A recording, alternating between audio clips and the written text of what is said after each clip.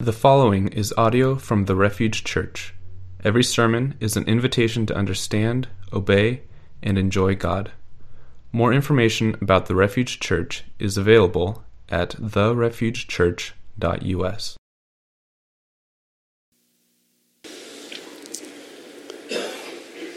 Father, we are, it says in the scripture, we are the sheep of your pasture.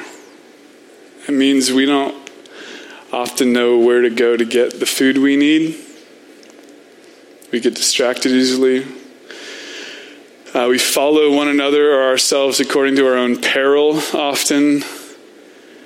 And so we look to you right now for leadership of your Spirit to lead us to a good place in our heart, soul, mind, and strength, that we will honor you with our entire selves, both individually and as a church as a whole.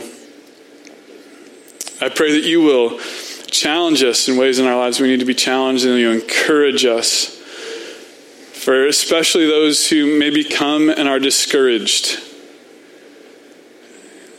Maybe some who come and the activities of life have so clouded their view of you, it's hard to even breathe. Father, we come to you and we ask for your leadership, your shepherding of our souls. Teach us your truth today and help us hold to it, believe in it, live accordingly. We pray in Jesus' name, amen. Amen. We are doing a standalone sermon today. We just finished the sermon series Going Home last week, and I'm preaching today on the Holiness of Hanging Out. And for some of you that sounds very shallow, because you're the type of person who's like, I just don't do small talk. Well, hopefully this helps. And then next week is Father's Day, the 16th, and Pat Steele, who has two little boys, he's going to be preaching. And then the 23rd, we're going to start our Armor of God sermon series. So we'll be 8 weeks looking at how to use the tools God's given us to live righteously. So today, the holiness of hanging out. Now, I want to start by sharing a concern with you, genuine concern that I have in getting married and growing old. And it's sort of the same thing, the same concern I have. And it's not what you'd think. In getting married, there's the obvious loss of privacy. And there is, okay, and I want to say, when I announced the first gathering, like, I'm getting married, and someone was like, I was like, I don't know how to respond to that. So I am getting married, and so if that alarms any of you, it's true, it's happening. It's great. To Hannah. You don't need to celebrate. We're going to celebrate. It's going to be big. You're all invited. The loss of privacy, but also when you say you're getting married, invariably, everyone says to you, you're going to know just how selfish you are. And you're like, I already know I'm very selfish. So I have no idea what's going to be revealed in me. But that is not the concern I bring to you today. Also in growing old, it isn't the fact that I will probably need, and multiple people have told me this, they're like, you're going to need like double knee replacements, not too long because all the running you do. That is not the concern I bring to you. The concern... Why are you laughing, Megan? Double knee replacements is no joke. It is what I see happening almost across the board, but some are exceptions. But I know it is a challenge for all of us who get married or as we grow old, is that I see a greater leaning into isolation than leaning into time together. That oftentimes when people get married or they grow old, instead of being more involved in the lives of those around them, they become more isolated. I see this as people get married. Oftentimes I've had friends who they get married and they just kind of like get into this world together, and then they get married, and on the other side they're like, why is no one spending time with us? And you're like, well, because no one's heard from you in like 3 years. You just kind of went somewhere else. And I think they often lend to one another. That in growing old, I've seen, especially in men, as they get older, there's this, like, if you wanted to, go grab drinks or like dinner with a friend, it's like, who do I call? I just, oftentimes there's this growing isolation that you remove yourself from people. And that is a concern to me. It's not a concern because I'm a super extrovert. And I really want to clarify that, because I think sometimes people will be like, well, it's a concern for you but I really like my time. I like my space. I, contrary to popular opinion, I am a super introvert, meaning that I get recharged by time alone. Literally, my last Monday, I was out at a cabin by myself, which is great. And I did the things I love, which means I read an entire book. I ate an entire large Hawaiian pizza. And I ran to the top of a mountain. And it was a great time by myself. And that was like literally what I need to do to recharge. And so it's not that I'm just saying, some of us who get recharged by people. No, we were created for life together. When I say the holiness of hanging out, and I use those words, I use the word holy and hanging out because both meaningfully, and hanging out partly because I want you to know that it's not just like, these intense like accountability sessions that are holy, but it can be time together. Holy because holiness is a character unique to God. And so the holiness of hanging out is we experience something in time together, we experience something in community, one another time, that is uniquely like God that we can't experience in isolation.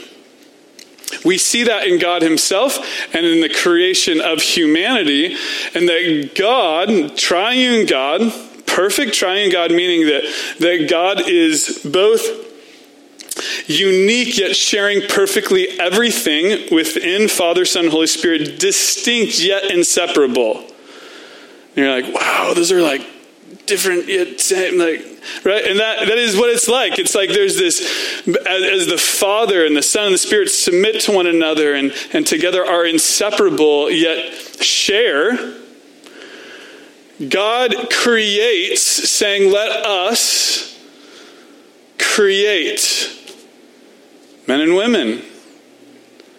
Let's create them in such a way that they feel a loneliness, they feel a longing, if not connected. That only within community will they ever feel and experience the fullness of who we, God saying we are. Father, Son, Holy Spirit. And so we've been made in this distinct way to experience holy hanging out. It's hard. How do we do it? Especially some of us who have leaned into isolation instead of leaned into community. How do we do that? So we're gonna look at the Bible to find out how, especially as the people of God, we're encouraged to do that, how we lean into that. So in Hebrews 10:19 through 25, I want you to notice all the times it says we and us in this. And then there's kind of a twist at the end. Okay?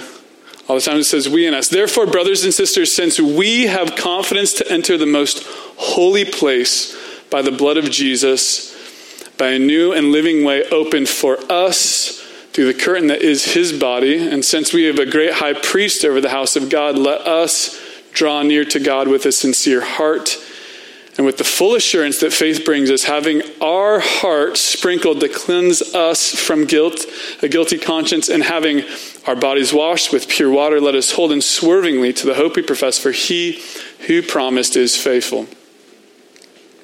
And let us consider how we may spur one another on towards love and good deeds, not giving up meeting together as some are in the habit of doing, but encouraging one another. And this is a twist. And all the more as you see the day approaching. Isn't it interesting? The whole thing is us, we are together. And then at the very end, he says, you. Now, the reason for that, and we'll get into what this approaching day is, but the reason for the you is because it is an individual decision that makes us a part of the family of God, that makes us a part of that we and that us. One thing that communism taught us, among many things, is that you can't be forced to be a part of community, right? Sometimes you read some communist stuff and you're like, oh, kind of, that's cool, they share stuff, you know?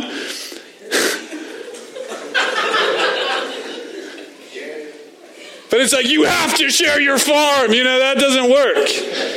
Yeah. We're not going to go down that path. And so, all the more as... that was a part I left out of the first service, we'll just see which one we end up putting online. All the more as you see the day approaching. So what is this day that you see approaching? Because you see that day approaching, you make a decision that then makes you part of this family of God, that then you call these people brothers and sisters. And so that day approaching in chapter 9, which is the chapter before, says, otherwise Christ would have had to suffer many times since the creation of the world. And this is simply following a note he made before, which is saying Jesus suffered once. And then you can see that he didn't need to suffer many times. He just needed to suffer once for us. It says, but he has appeared once and for all at the culmination of the age to do away with the sin by the sacrifice of himself. That meant that Jesus himself, as we see later, he's the high priest, and he makes intercession between us and the Father. So in Jesus, his one sacrifice was this culmination of the entire age. Really, all time culminates in what Jesus did in the glory of God expressed on the Christ who gave himself for us, just as people are destined to die once and after that to face judgment. So Christ was sacrificed once to take away the sins of many, and he will appear a second time, not to bear sin, but to bring salvation to those who are waiting for him. And so the day that is coming is a day of judgment. And some will be judged, all will be judged, it says, according to what they've done, but they put their faith in Jesus or not. Are they bearing their own sin, or is Jesus bearing their sin? That's what the day of judgment is. And those who have said, Jesus, I can't bear this. I need by faith. You're going to bear my sin for me. They anticipate this day of salvation. It's a day of salvation for him that they're waiting for.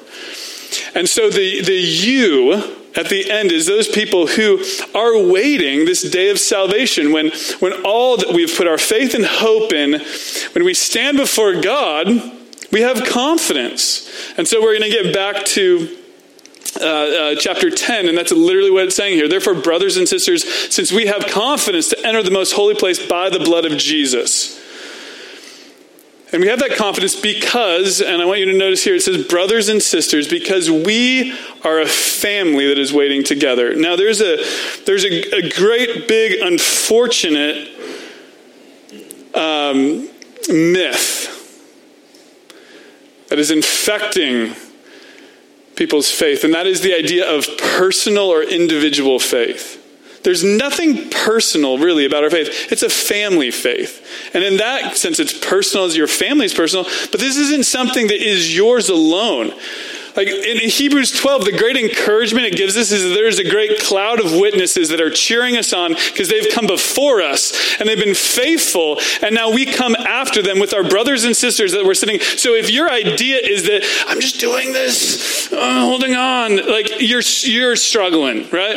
Like that is not the way you were intended to live. It's not this deeply personal thing that you don't share with anybody. It is something deep for yourself, but it's something that is shared with the family of God. But unfortunately, we have this very isolated view to faith. And we see here the way it is meant to play out. You are meant to be a part of a family.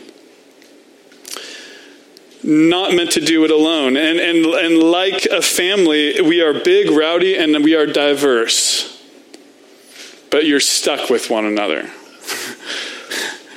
That's what it means to be a part of the family of God. Big, rowdy, diverse family of faith. And yet we're not meant to do it alone. The second is we are meant to have confidence together in Jesus. Confidence to enter the most holy place by the blood of Jesus, by a new and living way open for us through the curtain that is his body, since we have a great high priest over the house of God. So we're meant to be a family. We're meant to be people who have confidence together in him, which gives us great boldness together. And then the last part there is 22. It's really beautiful. Listen, it says, let us draw near to God. Let us. And so oftentimes when we hear this draw near to God, we're like, I'm going to go away and I'm going to draw near to God by myself. It says, let us draw near to God together. Listen, it says with sincere hearts and full assurance that faith brings, having our hearts sprinkled to cleanse us from guilty conscience and having our bodies washed pure. So there's three things it mentions here are, one, sincere hearts, and then it talks about having assurance, and then clean heart, or clean from this guilty conscience. And I want to talk about those words really quickly as we get into then what it means for this culture of hanging out. But sincerity is such a beautiful word, don't you think? Which sincerity simply means not pretending. Right? When you're sincere, you're just not pretending. Now, how often would we talk about the church in this way? Well, when we think about the Church of Jesus Christ, the global universal Church of Jesus Christ, would we be, man, the characteristic that just works its way to the top is they just don't pretend. Wouldn't that be awesome? If it's like, they're just real. And hopefully that's the case. Hopefully we can say that. The second thing is it says having full assurance. Assurance simply meaning we're not afraid. We're not afraid because we're following Jesus. Right? He's gone before us. He's our great high priest. We have confidence. There's no fear and there's no shame. There's no shame because we have been cleansed. So that should be the culture of our family. We don't pretend, we're not afraid, and we're not ashamed.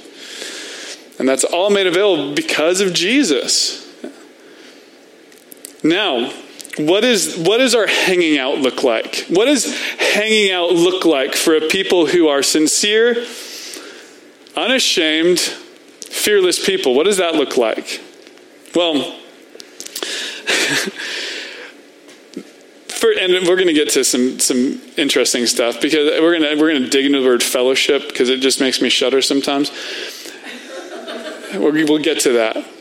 Because sometimes, right, when we think about the church spending time together, it's not like, yeah, I'm going to miss out on lake time with my buddies so I can hang out with the church. I think we have this interesting dynamic. Like, what does it look like to actually be the people of God, the holiness of hanging out? What does that look like? Is it something that we can look forward to? And the answer is a resounding yes. The first thing is this. The culture of that hangout, the culture of the people of God, is that we hold unswervingly to the hope we profess. Let us hold unswervingly to the hope we profess, for he who promised is faithful. Now, what would it look like to hold swervingly to something? Like, what would it look like if you hold swervingly to your steering wheel? Right? Disaster, right? It would just be terrible because you'd be like, well, we're getting there, but you're like, whoa!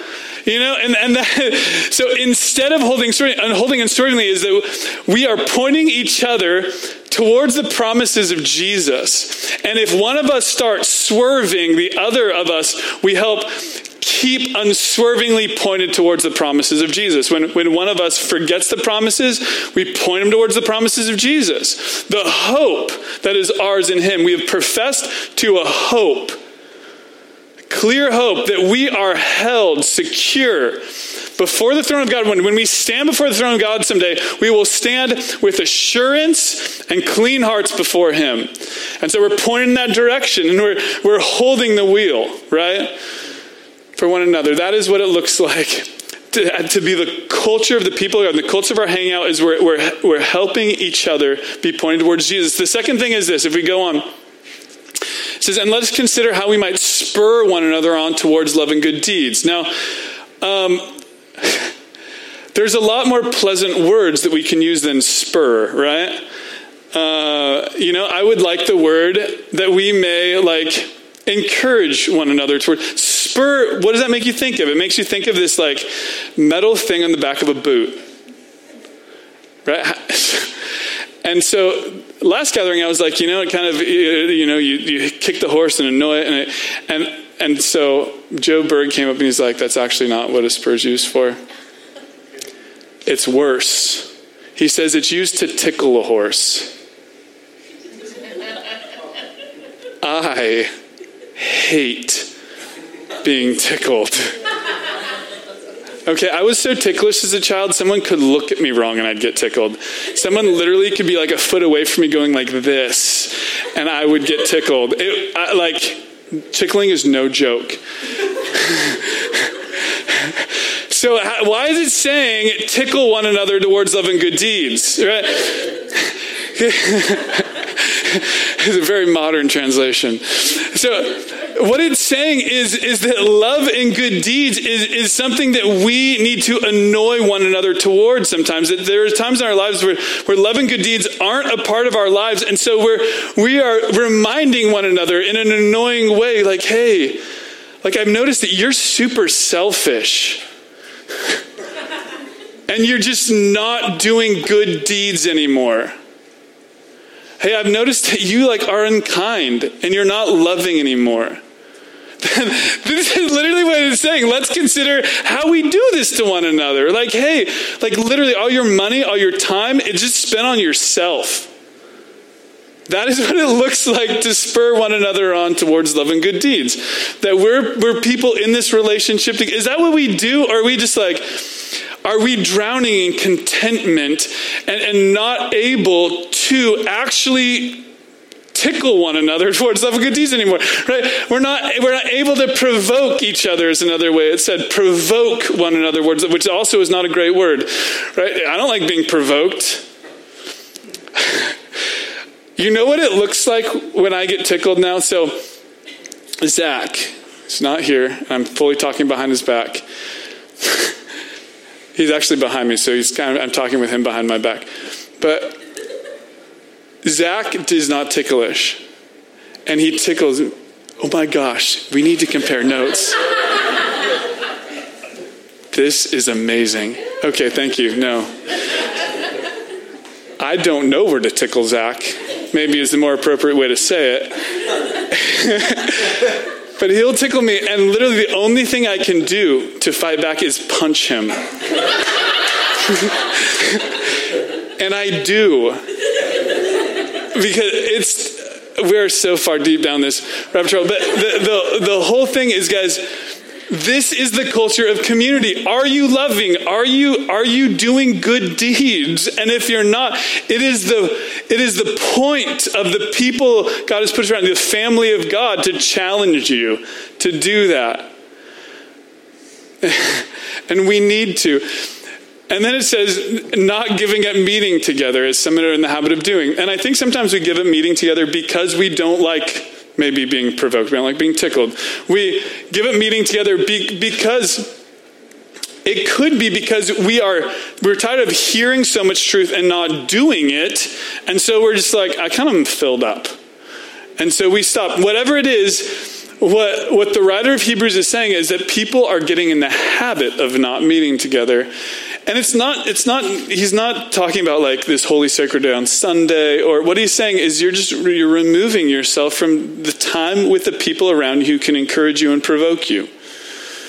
Are you doing that? And this is an interesting point he makes, especially talking about habits, because what he's saying, what we've already shown, is that it is essential to be together. And so why would we, or how would we remove ourselves from something that is so essential? I think one way to think about it is, think of the people of God as the puzzle of God, okay? Do you have any puzzlers out there? Megan, thank you. Megan's a puzzler. I'm not a puzzler, but I occasionally puzzle with others. It's a thing. It's a verb. It's a puzzle. And Nate, you're not a puzzler? I would think of you as a puzzler. Anyway, if you are a puzzler and there's nothing worse than not having a piece. Are you right? Are you with me? Like, it is terrible. You rip apart your home if you don't have that piece. But the thing is, we think of ourselves as being the full picture. But what it's saying is, if you give up meeting together, if you give up provoking one another, if you give up one another, is you are like a puzzle missing a piece. And it should be something that annoys you, something that frustrates you, something that you seek out, because you cannot fully be a picture of who God is as you're meant to be if you are not in a habit of gathering with others. Gathering with others in this way of provoking one another towards love and good deeds, of living out the culture of the kingdom together. And then lastly, this idea of then encourage one another. Or I think it's saying enjoy one another. Now this is where I want to talk about the word fellowship. Because the word fellowship is a tough word for me. I find myself repelled by the word fellowship.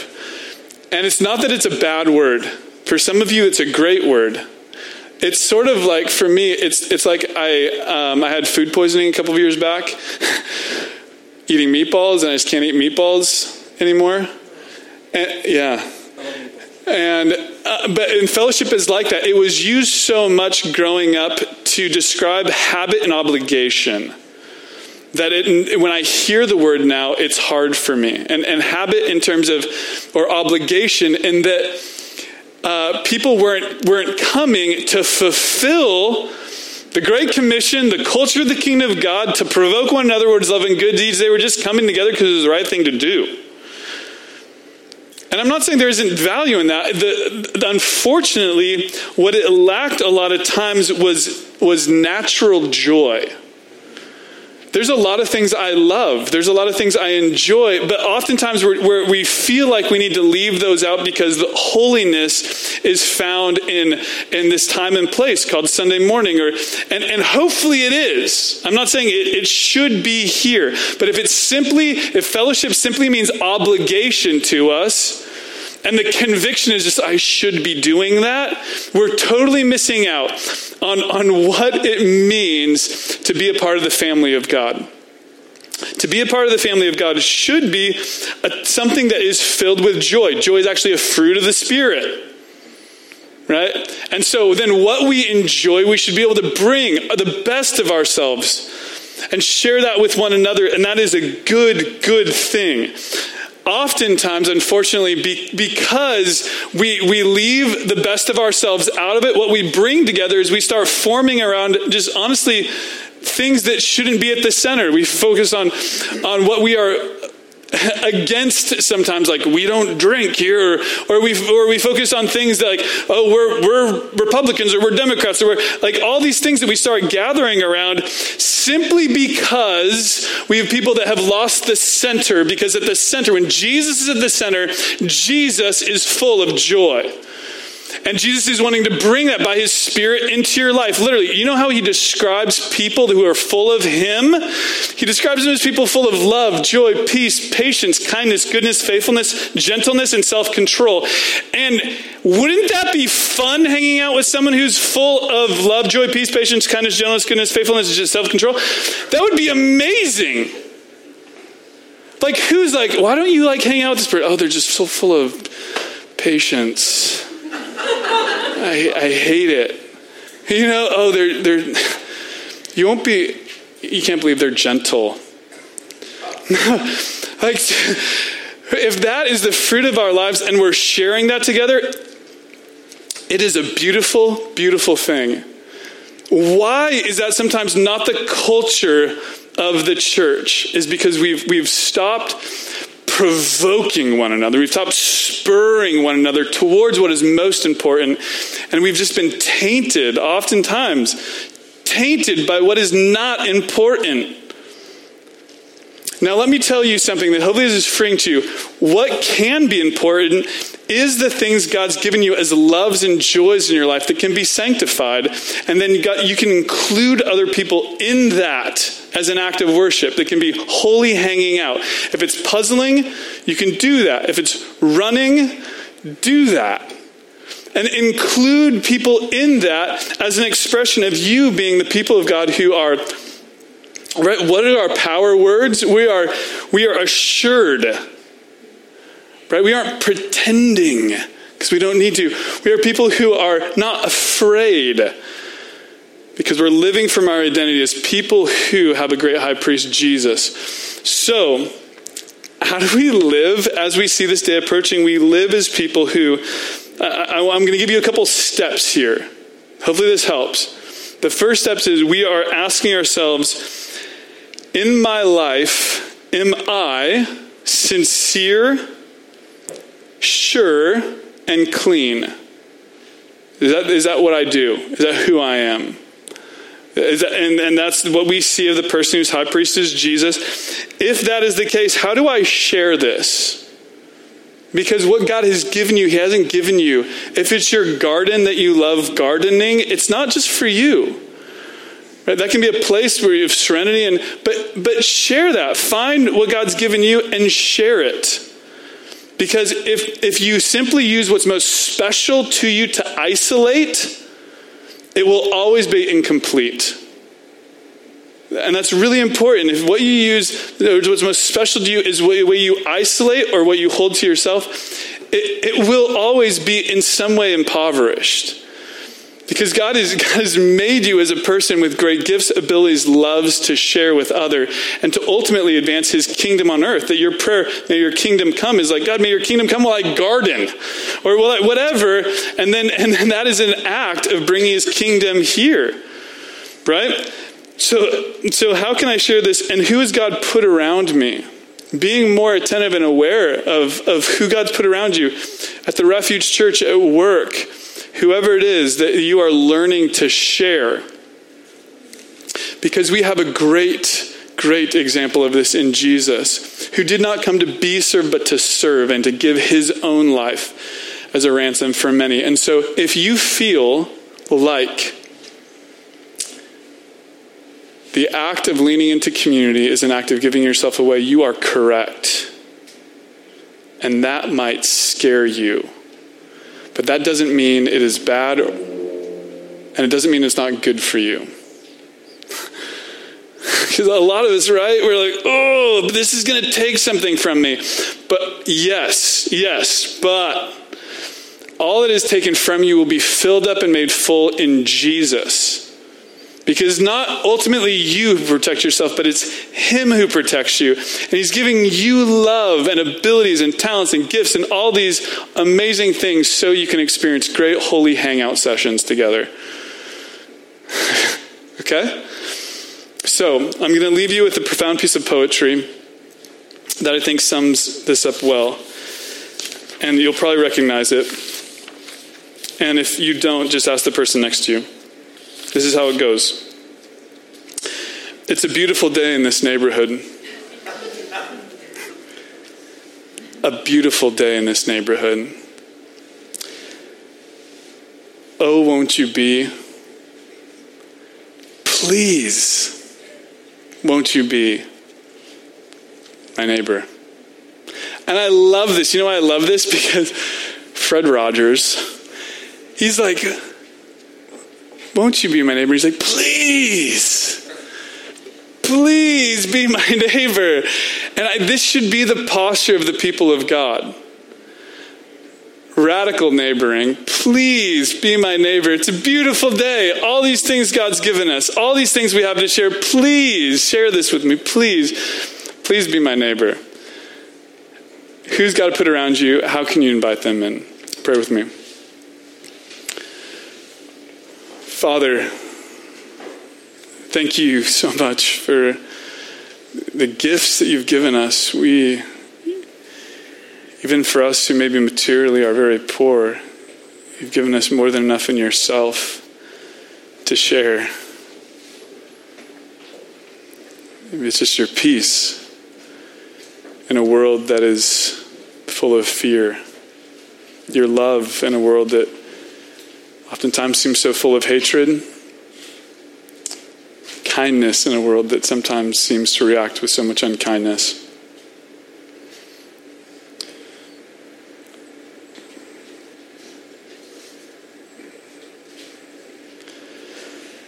God, I pray that you'll make us a very generous people, not afraid that if we give, we won't be filled up, but finding that in the sacrifice, the ultimate laying down of ourselves, we find in that place that we've never more related with your Son.